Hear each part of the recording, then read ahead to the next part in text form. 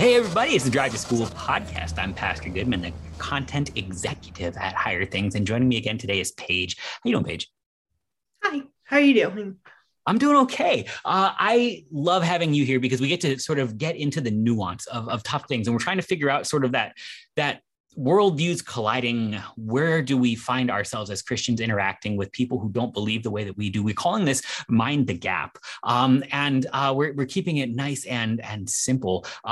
Paige, we're going to talk about the problem that every major religion has. In fact, every minor religion has. There's this big question of why does it hurt? Right? There's better ways of saying it though, right? Because this is maybe actually one of the things to address. What was the thing that you were that you were wondering about today? The problem of evil, because I've heard a lot of stuff like in school, out of school, just talking to people on a regular basis. If there's a good God, why does he allow evil? I mean, it's kind of a fair question, right? Because like if there is such a thing as a God and he is all powerful, well, then he can have it any way that he wants. And so if there's something going on, it must be the thing that he wants, right? Right. Right. And so then he tells you he loves you and lets evil things happen. And give me some bad ways to answer this question before we start to get to the good ones. The worst, I think the worst that I've ever heard was like, oh, that's just because that's how it is. That's how it is. That's how God designed it. And like, but God is a good, loving, and gracious God. Why would he design like evil into his plan? Like, what is that purpose? Time out. Let's just say hypothetically you're asked a question you don't know the answer to. It's a really good thing to just say, I don't know, but maybe we can learn it together. Instead of that's just the way it is, deal with it. I don't want to throw rocks at whoever it is that said that, but I want to throw rocks a little bit because that's not helpful. That's just the way it is doesn't actually necessarily address the fact that God wrote a book to answer that question. And so he wants you to read it and know more about it, not just say that's just the way it is. Like you're a beetle or something. Yeah, I think what they were trying to get at was the difference between hidden and revealed knowledge about God's plan for good and evil for the purpose of like us and to show that he loves us and how that all happens. And I think it was a well-meant statement, but not very well executed. That's unfair. And good intentions are, well, they make a lot of great paths somewhere. But this is still sort of that whole, and another way to address it is to run to the law, sort of say, and this is where most religions actually go, like not just Christianity, but like, well, if something bad happened to you, clearly the gods are angry. So what you need to do is find a way to make them not angry, and then bad things will stop happening to you. But we got to kind of address, I think maybe even something simpler. It was the very first sort of thing that you sort of wondered out loud. What is evil? Paige, how do we define this thing? I mean, you can kind of define it as the absence of good is a common definition, or like a manifestation of something that's like wicked, especially in people's actions. So it would definitely be something more incarnate rather than abstract. And I know that's something that is a little bit of a problem when we talk about evil, because people want to see evil as this abstract thing, like, oh, the devil made me do it, or I can't help myself because it's sin. So how do we go about like when people are like, oh, the devil made me do it, the devil is evil, I'm not evil type thing? Like, because I know that's a big question when it comes to the problem of evil, because people are so quick to say, it's not my fault, it's this thing's fault, or it's not my fault, it's this thing's fault. Right. So for us, I mean, like one of the things that we almost have to do is back up a step and say, all right, so there's a fault. Let's talk about that. This thing that happened before we ever get to whose fault it is. Let's see what it is. And this is actually an important thing because we can say evil is the absence of good, but then we have to say, well, what is good? And so we still get with this really abstract concept of evil because we also have an abstract concept of good. For Christians, it's a little bit easier. Like we actually define evil as very clearly laid out inside of the Ten Commandments. These are the things that break God's creation. They are the things of death. We actually have a definition of what is good. It's the things of God. His law, his gospel, these are good. And so if God is nearby, it is good. And if God is far away, that is evil. And so evil then is the things that aren't just sort of floating around in an ether that I don't like, but they're rather the things that God says break his creation. And then we can start to get to fault. Because like the things that sort of broke creation altogether happened maybe not the way that we always sort of like to put it on. Because, well, at least the scriptures, they don't call it the devil's fall. They call it man's fall. They call it Adam's sin, not even Eve's sin, by the way, Adam's sin. It gets tied to a person. And that's an important thing to remember, because if evil is just sort of an abstract concept, like you said, well, then it's presence here, it gets doubly challenging. It's almost sort of like playing Who Farted in such a way. I know there's something here that I don't like, but I don't know what to do about it. Whereas if you actually can, get really scientific and play whoever smelt it, dealt it, now we can start to get to the problem of the problem. I am clearly a mature adult. So instead of like just bickering about where these things came from, we're actually given an objective way to address what is evil.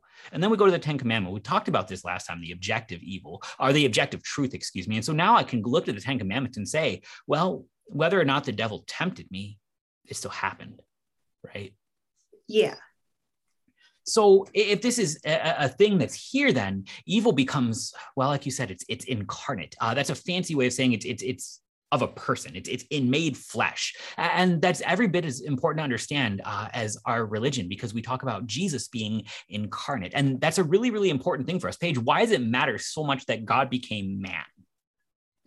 Because from my understanding and from what all I've learned, this might be a Bible, like Sunday school answer, but God became man because we are man and sin is of the flesh. So in order to beat sin, death, and the devil, you have to beat it with it.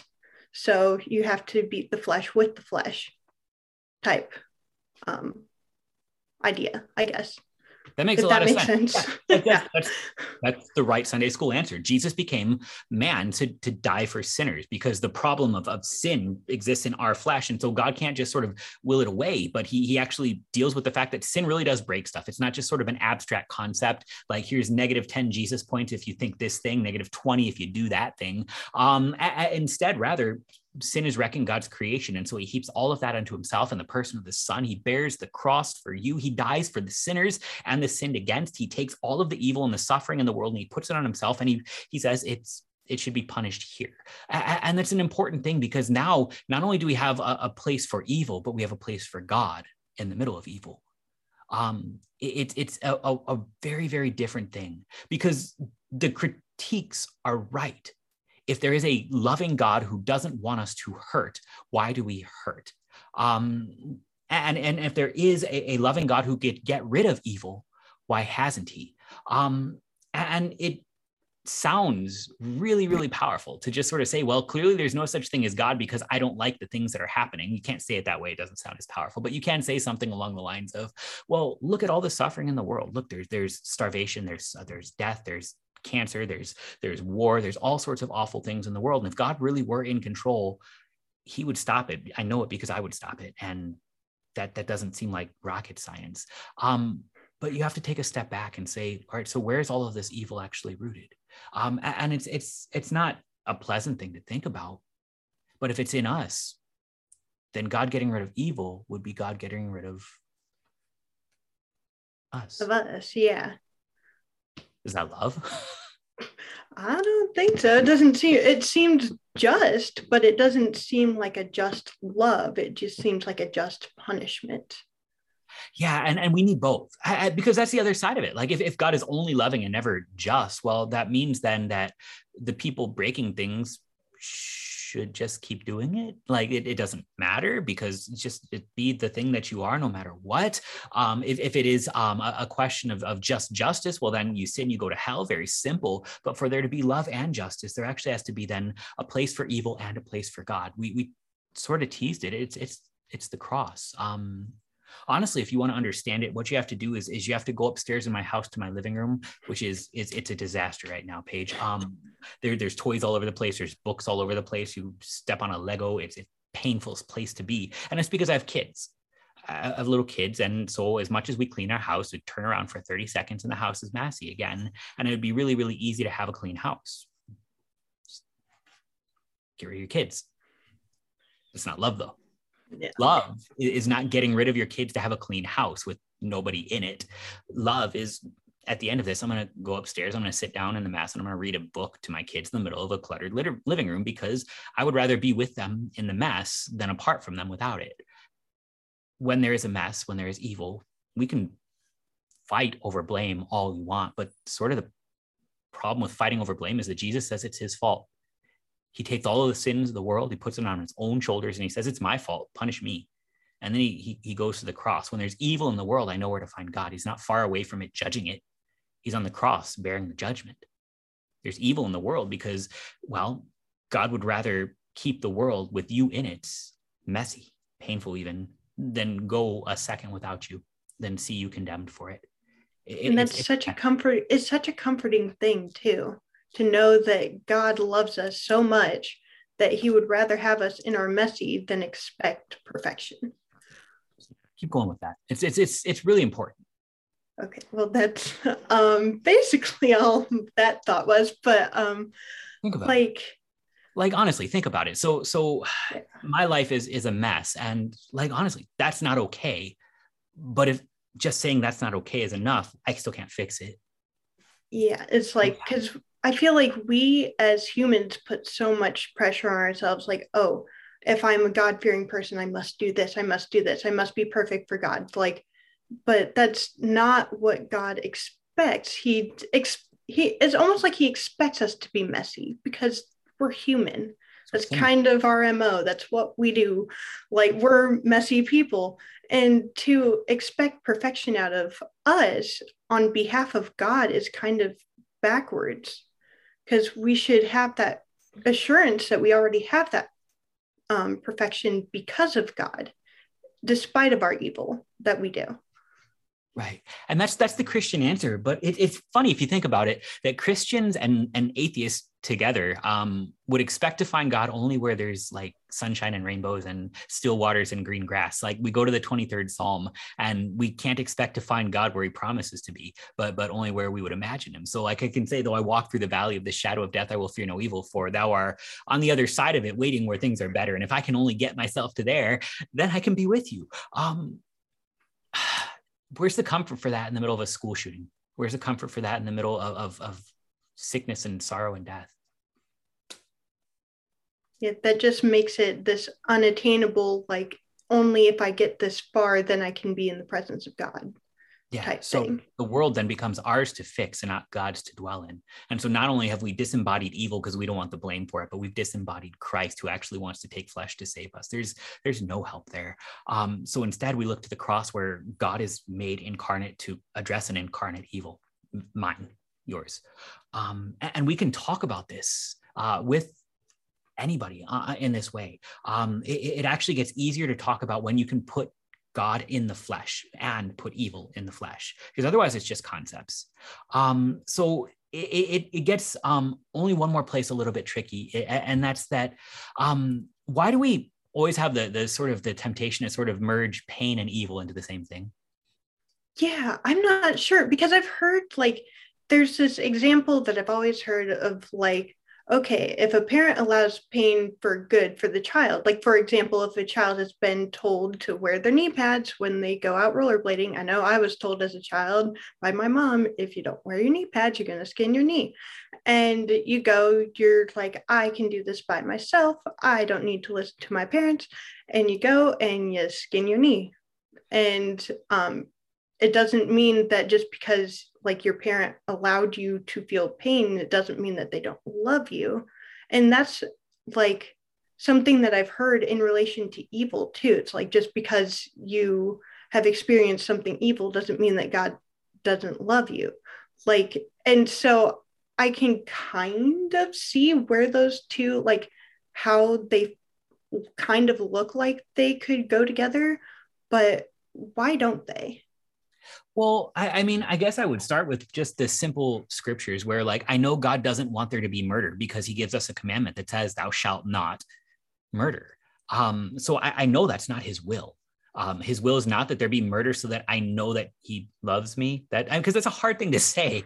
And then you can kind of carry it forward and start to recognize that not only is there a God who says thou shalt not murder and wants to reveal himself through the scriptures, but rather there's a God who puts himself in the middle of murder. So again, instead of sort of recognizing that pain is, it's true, pain is a law that is preached very loud that anybody can hear. Sin breaks stuff, pain hurts. But also you have to deal with the God who calls suffering a blessing. And so if I call anything I don't like evil, really then exercise is evil, vegetables are evil. These are, yeah, you see all these things that are just abstractly evil because I don't like them. But that's a very subjective, again, reality. And we talked about this again last week. That might not be the best place because what's evil for me might not be what's evil for you. If it hurts you and it's fine for me, well, then it's clearly all right. So that also makes things like adultery not sin anymore. You see the problem with this, right? Because if it doesn't bother me, it bothers you, well, it's only pain for one of us. And one is just not evil at all. And the other is just God wanting to make you aware that he exists. That's a bad approach. Rather, I want to start with Jesus because Christian, it was not evil that Jesus bore the cross, that he bore the pains, that he bore the sufferings. In fact, it was good. Suffering, he talks about as a blessing, not because he wants you to hurt, but because the place where you are saved is a cross. And when you're saying, Lord, keep me as close to the cross as possible, you recognize that sometimes crosses hurt, sin breaks stuff. It's not good that there's hurt, but God can use hurt for good things. And so we'll sort of go back then to the God who says, thou shalt not murder. He also does something with this. It's not that he wants there to be murder. It's that if there's going to be murder because there's sinners, he wants to use it for good. And this is a nuance. But I would invite you to recognize that maybe God can handle a little bit more nuance than a tweet, and sort of say, all right, so if there is a God who could actually control everything and for some reason wants to save you, even though you keep doing bad things, painful things to other people around you, he's going to have to work within that creation to keep the wheels turning. Otherwise, it would have fallen apart a long time ago. Like, think about how many ways we've almost destroyed all of creation already. I genuinely mean that. Like, we could wreck the earth. We have built the weapons that we could wreck God's creation with. He has every once in a while actually worked good out of evil.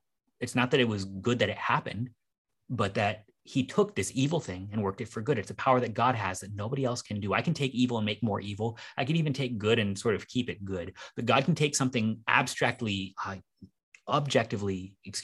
evil, and actually bring good out of it. So if I told you that there was a place where somebody would be slandered, beaten, mocked, abused, and then murdered, could he bring the salvation of all the world from that? Well, yeah, Jesus did. So now I can say it wasn't a good thing that Jesus was betrayed by Judas. It wasn't a good thing that the government worked evil. It wasn't a good thing that the crowds called out against him. It wasn't a good thing that he was murdered. But God worked good out of it for you.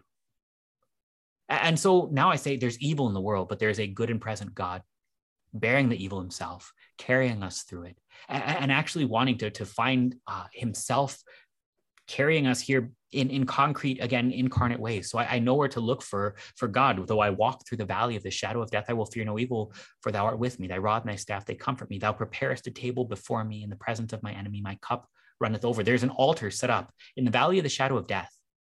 There's a cup on the altar filled with something overflowing, a chalice filled with the blood of Christ, surrounded by sin, death, and the devil, feeding sinners and nurturing them and carrying them through. This is where there's going to be peace. Because if it's just there's a bad thing, so there can't be a God, then you have to deal with the fact that from the fall, God still wanted to be with us, redeem us, and carry us. Yeah, like, and something you said the if there's a bad thing, then there can't be a God. So if you inverse that, if there's good, then there should be a God. Ooh, keep going. So like there's this paradox that everyone wants answers. Like if there's justice, then there must be something that's unjust. If there's good, there must be something that's bad. So if we say the absence of God is, or the absence of good, sorry, is evil, then what is good?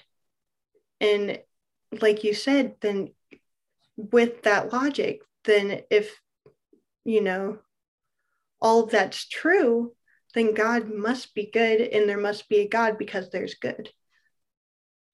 Right. And this is something that I think almost would be tough for somebody outside of the church to swallow because, well, they would just say, well, it's good because I did it. But you know what that's called, right? That's idolatry. Yeah. Like it's that's saying I am God. I am the worker of good. Evil is not in me. It's an abstract thing out there, but I am good. And so let's just maybe back up and say, all right, so not just nobody's perfect, but do you think you are the most powerful thing out there, the smartest thing out there, the place that good must enter in from? And if there is, how do you deal with the duality of man? How do you deal with the desires to hurt and destroy? How do you deal with the fact that, well, if there is good being worked among humanity, there's also a lot of evil. If it's just sort of a complex thing, again, what you have are two abstract concepts warring with each other. But I want something concrete, and so does God. He makes these things of the flesh. He created you, and even after we fell into sin and we became our flesh was corrupted by evil. You can find evil in a flesh. You can also find God in the flesh working good. We need this thing to be there. And so if there is good, you're right, there must be something working it, because I know it's not me. Like I honestly, I should be dead by now. I've done enough stupid things. So instead of that, we want to start then with the problem of evil, with the solution of good. I know where God is when evil things happen. He bears it himself. God is not the God who wants to be far away from evil, because he's not the God who wants to be far away from you. That's where we're going to go with this. Yeah, that's definitely like, I don't know very many other people besides Christians who can claim that their God loves them so much that he's literally sent his son to bear all of the evil of the world, suffer, die, and then he rose again because he loves us so much. So there's your good in answer to your evil. God, like, he already won. Like, even though we still have this problem, we can rest assured that the problem's already taken care of. It's not our problem to fix. Right. And so we're going to fall on the cross. We're going to run back to hope. It's not that we justify the evil. It's that Jesus justifies us. It's not that we ignore the evil. It's that we let it stay in Golgotha where it belongs. That's how we deal with evil. We have a Jesus who dies on the cross for us, not just it, but us. Paige, thanks so much. That was helpful. Yeah, thank you. I really enjoyed this conversation. It was super helpful for me. I hope it was helpful for you as well.